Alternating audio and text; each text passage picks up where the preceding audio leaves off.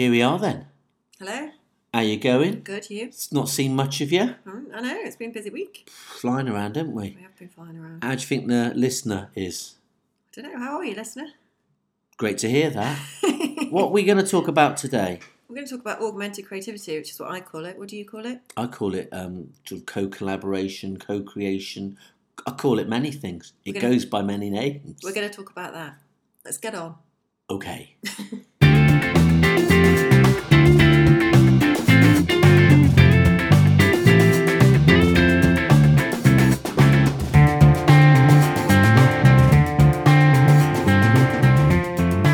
Another day, another tiny giant jam podcast. Tell you what, okay, we're pretty prolific, aren't we? Yeah, we're making Gary Vaynerchuk's output look like the Stone Roses albums, aren't we? But hey, I guess we've got a lot to say, have we, or not? I've got a lot to say at the minute. Got a lot to say. Yeah. So tell me, what are we going to talk about today? Remind me. Augmented creativity. Augmented creativity. Now, I reckon that this is one of your... I can see it in your eyes. Whenever you say that expression, you get, don't you? Ooh, excited about it. Don't you? I do. And why is that? Because it's a collaboration between AI and human beings. Okay. And I think that's quite interesting. I think especially in today's world where there's a lot of fear around AI potentially taking jobs or destroying creativity completely. And this is something that suggests otherwise. We So come I'm quite across interested in that, to be honest, we come across that in our travels and our talks and our workshops and our explorations more often than I would have thought. That sort of is that a media thing, do you think? I think the media definitely help to make We'll talk. I guess we'll talk about some of the stuff we've done, and I'd like to sort of take it into a broader context. But I mean, even the other day with we did our cocktail experiment, which we'll come to later, listeners, no doubt. Our guy who helped us, our mixologist, I mean, his opening gambit was he was quite defensive at first because he just thought it was going to take his job, but really, a neural network in a cloud computing system somewhere isn't actually going to pour the drinks into a glass, is it? So I think it was a sort of baseless fear. It was, it, yeah. really? We've met quite a few people that have been afraid. It's strange. And you can understand it, I think. But yeah, I think augmented creativity is one of those times when you can really see how the two can work together really well. You said it there, Kerry House, and you can understand it. What does that How? mean? Empathy. That's exactly... Well, there you that's go. what you got. I can't understand it, which suggests I'm probably closer to the machine than you are. So anyway, so just to identify the artificial intelligence, there was a really nice term we saw at a talk, it might have been our friend Terry said it, about intelligent augmentation. And kind of what we mean by that, I guess, is that you can work with machines in whatever way, feed in some input and some data. And again, I think this is an interesting output where people just think a machine comes up with solutions and you just apply them. But of course, the point of the matter is, it's about the human kind of, at the very outset, a human must have selected the data set to put into the machine. A human can kind of like manipulate and mess with And whatever they output. train the machine. So there's a lot of human involvement anyway. I just thought I'd bring into... You're not a great fan of the football, are you? I'm not, but it is a very good example that you're going to discuss. Yeah, there was just something I saw just the other day. It made me sit up. And this is like... this is a sort of classic case of where, as a story, AI is mentioned, but really it's a subset of that. It's machine learning. It's the case of Wingate and Finchley Football Club, who are using artificial intelligence to help them to win football matches. How can this be? Wow. It's basically, this is the classic case, the coaching staff are fed in all sorts of data sets about the performance of the players on the, I don't know how on earth they're measuring their kind of sprint times or their recovery times and the distances they're covering on the pitch. I mean, that's kind of done in a professional game, but they have information on the opposition, stuff like that. And they then... The machine comes out with suggestions, and this is where it gets made me laugh and got me quite excited about this thought, is that the actual response from the machine comes through a kind of Alexa, comes through the speaker. So it would be something like that. Yeah, I might have to go and set one off. I think we got away with it. So that's kind of funny. So they've got a good little bit of publicity there.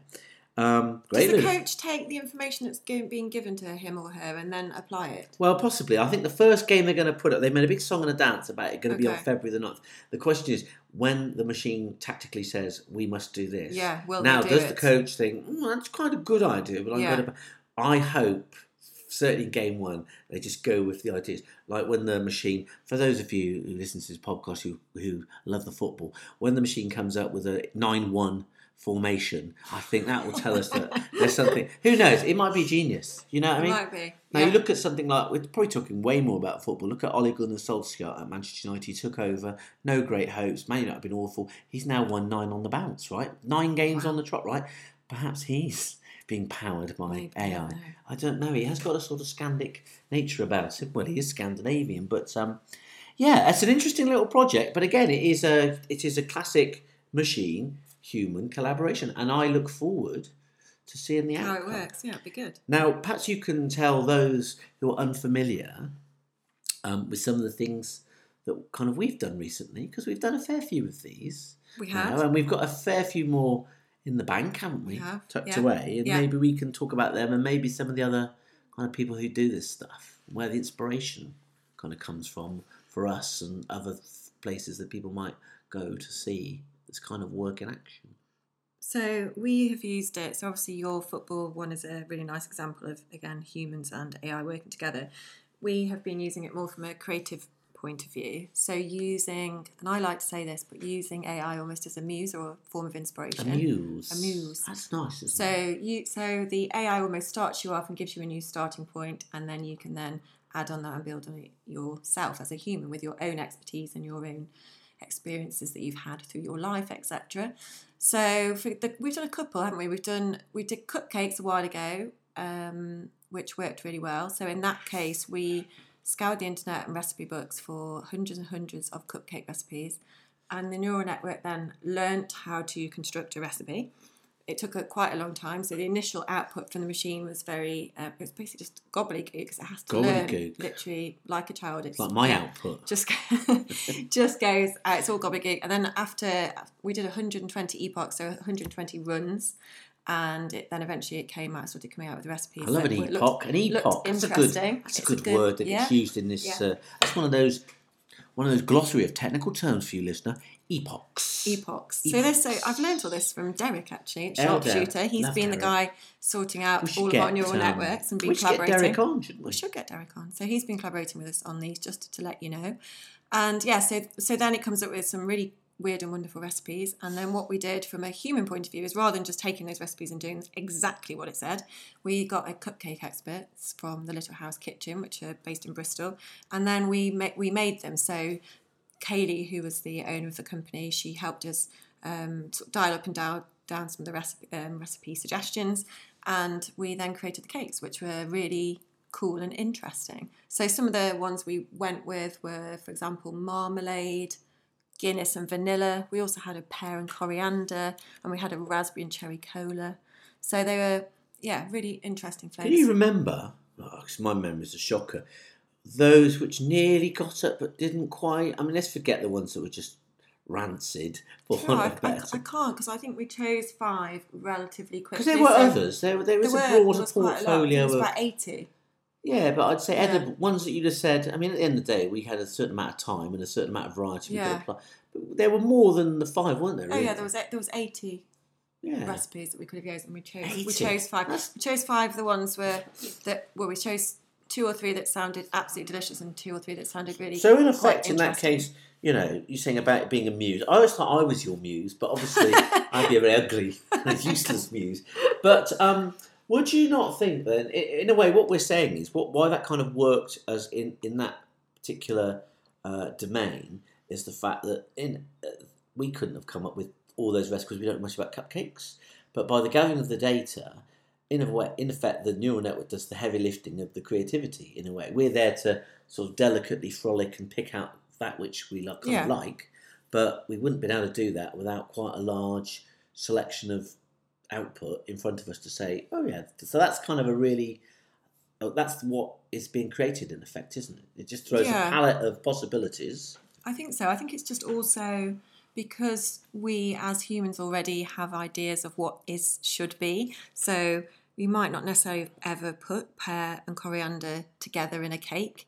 So it's just Had you ever had that thought before? I hadn't, but I don't know. I'm not sure that even the lady at the Cup House, the Little House Kitchen, had that either.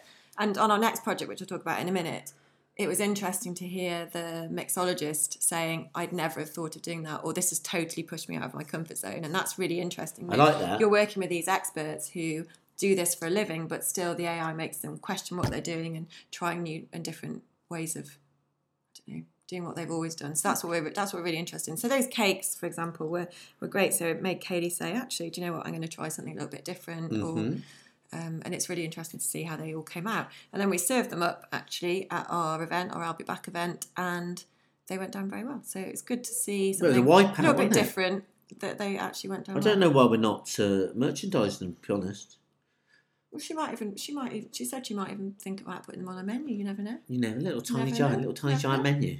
Yeah. Okay. So following on from that, we then did one with cocktails. And we used the same tactics. So we scanned the internet and recipe books for a load of traditional cocktails, and then the AI learnt how to create a cocktail recipe. We did think about soup, didn't we? We talked about so many. We talked about things. One or two I don't want to talk about right now because I think we're going to do them. Okay. But I do remember, because it was winter, wasn't it? And we were looking for something to do. And when you think about the comparison of AI created soup or AI created cocktails, I think it's fair to say the cocktails is just a little bit sexier. Is that even a term? And prettier as well. Probably. Yeah. Soup. Yeah. That's when human kind of sense and kind of just a little deeper understanding makes the right decision not to do it. Exactly. I don't know. We'd have had quite the sensation. No. So the cocktails came out really nicely. I think the thing that was slightly different with the cocktails was that cakes have got they're made from a set thing. So you've always got to have flour, butter, sugar, and egg. So it was a lot easier. Whereas with the cocktails, everything was brand new. Everything started from scratch. It was all up for grabs. It was all up for grabs. So I think that meant that some of the recipes were, for example, I remember, so what we did the same thing where we teamed up with a guy called Seb at the Square Bar in Clifton. He's a mixologist. He's a really experienced guy in this area. And he was saying, interestingly, some of the recipes were just all alcohol and no mixer, for example. Yeah. So it does make you question that. And I just think it was really interesting seeing how he worked. So again, he changed a couple of things. So, for example, if it said apple schnapps, for example, he changed it to Calvados. So he still kept that essence, the apple side of it, but changed it. Made by monks, to give it something, a depth to it. So he, again, dialed up and dialed down the recipes to make them work. We had some really bizarre things like courgette and champagne, which he then sort of, I don't know what he did. He mixed it all up and put a bit of vodka in it. That's it. Into a tincture. It was a tincture. And then added champagne. So that worked really nicely in the end. And then we also had ice cream in one. And he was saying normally with ice cream, you just whack it on the top like a kind of Coke float. Yeah. But he decided to blend it up and really make it part of the cocktail. So that actually turned out I really liked that one. I thought at first when he sort of placed it delicately on the bar top, I just thought it was going to be like an alcoholic milkshake. But actually, it wasn't, was it? Because he'd actually got the combos. Yeah. Really nice. It still definitely had the constituency and the, I don't know what's the word, the viscosity. It was quite cool. It was cool as well. That's what he was saying. One of the things that he was really interested about that recipe was the fact that sort of the coolness of the ice cream in your mouth is what he said. That kind of coolness. So, and that was something he'd never really explored. He said there's only really a couple of cocktails that ever use ice cream and it's always on the top. And of so he mixed it around. So that's a really good and interesting thing about this collaboration is that you do things that you wouldn't ever have thought about before. So I think that's the most interesting thing for me. And of course, we're going to see you very soon, aren't we, on the BBC? Yes, the BBC came along and filmed us with those cocktails, and they're covering the story. So that's really exciting. I think they're sort of doing the whole full circle because I just thought they were coming down for the day, have some cocktail fun, clear off. But I think they're also coming to. I'll be back to see. Well, hopefully, because they want to see people actually trying them. Trying them out, getting some views and opinions. Yeah. Love it. So they go to town. Now, I suppose what we could, I don't necessarily want to do it for this episode because as we've touched upon, it would be good to get Derek, but I think I'd like to save the tech, because really that's the world he does. But where we talk about, neural networks and text gen RNN and all that sort of stuff, Keras and TensorFlow, which is all very interesting at one point or another. It is, but I think Derek would be perfect to tell us about that. And we almost need a whole episode just to talk about. I've seen the way his face lights up when he talks, and I'd much rather he do that because that's where he's coming from. And we also need some time for him to talk about that because we do short episodes, as you know. And I think the whole neural network thing would be good to have a whole episode for itself because a lot of people have actually asked us, haven't they? What is a neural network and how's it made up? So I think it'd be good to do it. And I suppose you could also make a case. Let's go on to neural network complexity when you get into the kind of generative adversarial networks, otherwise known as GANs. Because again, if you think about the stuff that we've kind of enjoyed looking at or being inspired through, like the work of Dr. Beef, Robbie Barrett, with his Balenciaga stuff, or that amazing chair project that you'll have to look at. Yeah. Think about, at the end of the day, taking the work of Robbie Barrett, the guys in Paris, the obvious guys who did the first painting. In effect, it's the same notion. The data set was fed into their neural network from his coding, created those prints, made a story, made them a nice, tidy bunch of euros, didn't it? Something pounds, like that. So that's interesting. And of course, there's our old friend, our old pal, Janelle Shane, I believe, based in, I want to say she's in Colorado. I think so. I mean, she has a website, doesn't she? AI Weirdness. And she constantly is kind of doing this sort of stuff. I suppose the thing that we like to do that makes us a bit different is the fact we go all the way, don't we? We actually make them. We go, a lot of people, to use American baseball parts, we go for fourth base or home run or whatever. We go right the way around the diamond, don't we? Because I think it's nice if we just created those recipes and put them out and said, have a go. But to actually make them... You miss the human collaboration by doing that, don't you? Exactly. The whole exciting bit is using it as a base. And it was, because it was quite... for me, I found it quite rewarding watching older Sebastiano there with his dibblings and his dabblings and his measures. Yeah. And I saw all sorts of cocktail tools. Who knew he had so many tools in his trade? Yeah, they look beautiful and they tasted really good, actually. So that's kind of where we are. Now, there are other exciting... neural network augmentation experiments. There's more ways than one. It's not simply about food and drink, is it? Yeah. Although it is a very rich kind of world to explore. I guess, in effect, you can pretty much, if you think your creativity of idea is unlimited, you can go into all kinds of art and sculptures and ceramics and English and poetry and music. You could do any kind of art, really. You could do ceramics. Right. So... Therefore, I mean, we got a couple, haven't we, lined up, which I think will take place. And don't know, is there anything you particularly would want to try out? What's the next? Well, we talked about shoes. I think that would be good. Shoes? Yeah. Feed in lots and lots of beautiful shoe designs and then see what it would come up with. Okay. And actually then get someone to make the shoes. Now, of course, shoes. I'd like to see that. Shoes, and again, I think it's very important about getting a data set, broad but narrow, insofar as... You could see it being, trainers. Yeah, or maybe boots or something. So it'd have to have I was looking the other day, again, another interesting example, apropos sport, because I was just having to look. I've been doing a bit of work around cycling this week, as you may or may not know. Yeah. And as part of that, I was looking at someone, I was thinking about, why has nobody kind of applied this same principle to bikes and stuff like that? But they have.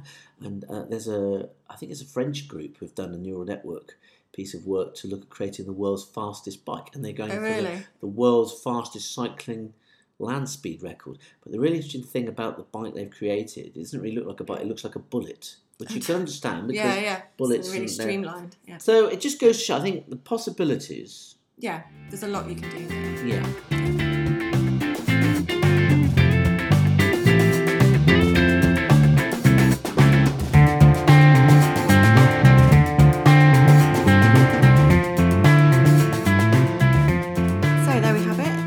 Back with some tiny giant takeouts. I've got 3 takeouts for you. So we've talked about human AI collaboration, and the first thing I wanted to talk about was the AI football coach. I thought that was a really great example. And Wingate and Finchley are basically using an AI to analyse data and then provide suggestions for formations and tactics for the coach. So the great advantage of AI here is that it's able to analyse data really, really quickly and to put it out in a way that the human can then interpret it. So the coach can either add take that information and do it exactly as it says, or he or she might tweak the data and apply it in their own way with their own experience added. It'll be really interesting to see how that works. So Wingate and Finchley are going to be playing Whitehawk FC on the 9th of February. And it'll be just good to see whether they do win or not as a result of that AI support. Also, we talked about AI and augmented creativity. So using AI as a muse or a starting point to do something a little bit different. So whether you make shoes or cakes or coffee or gin or pizzas or clothes, if you want to extend your range or you just need some inspiration or want to try something just a little bit more weird and wonderful, then AI makes a really good partner. And if you're interested in the creative aspect of AI or using it as a muse, I would have a look at Robbie Barrett on Twitter. His Twitter handle is Dr. Beef, so Dr._Beef. He's doing some really cool experiments in this area, along with Janelle Shane. So she's Janelle C. Shane on Twitter. And of course, follow the Tiny Giant website. And if you did fancy having a try of our AI created cocktails, we'll be serving those at I'll Be Back Southwest on the 13th of Feb. So do come along and give them a try.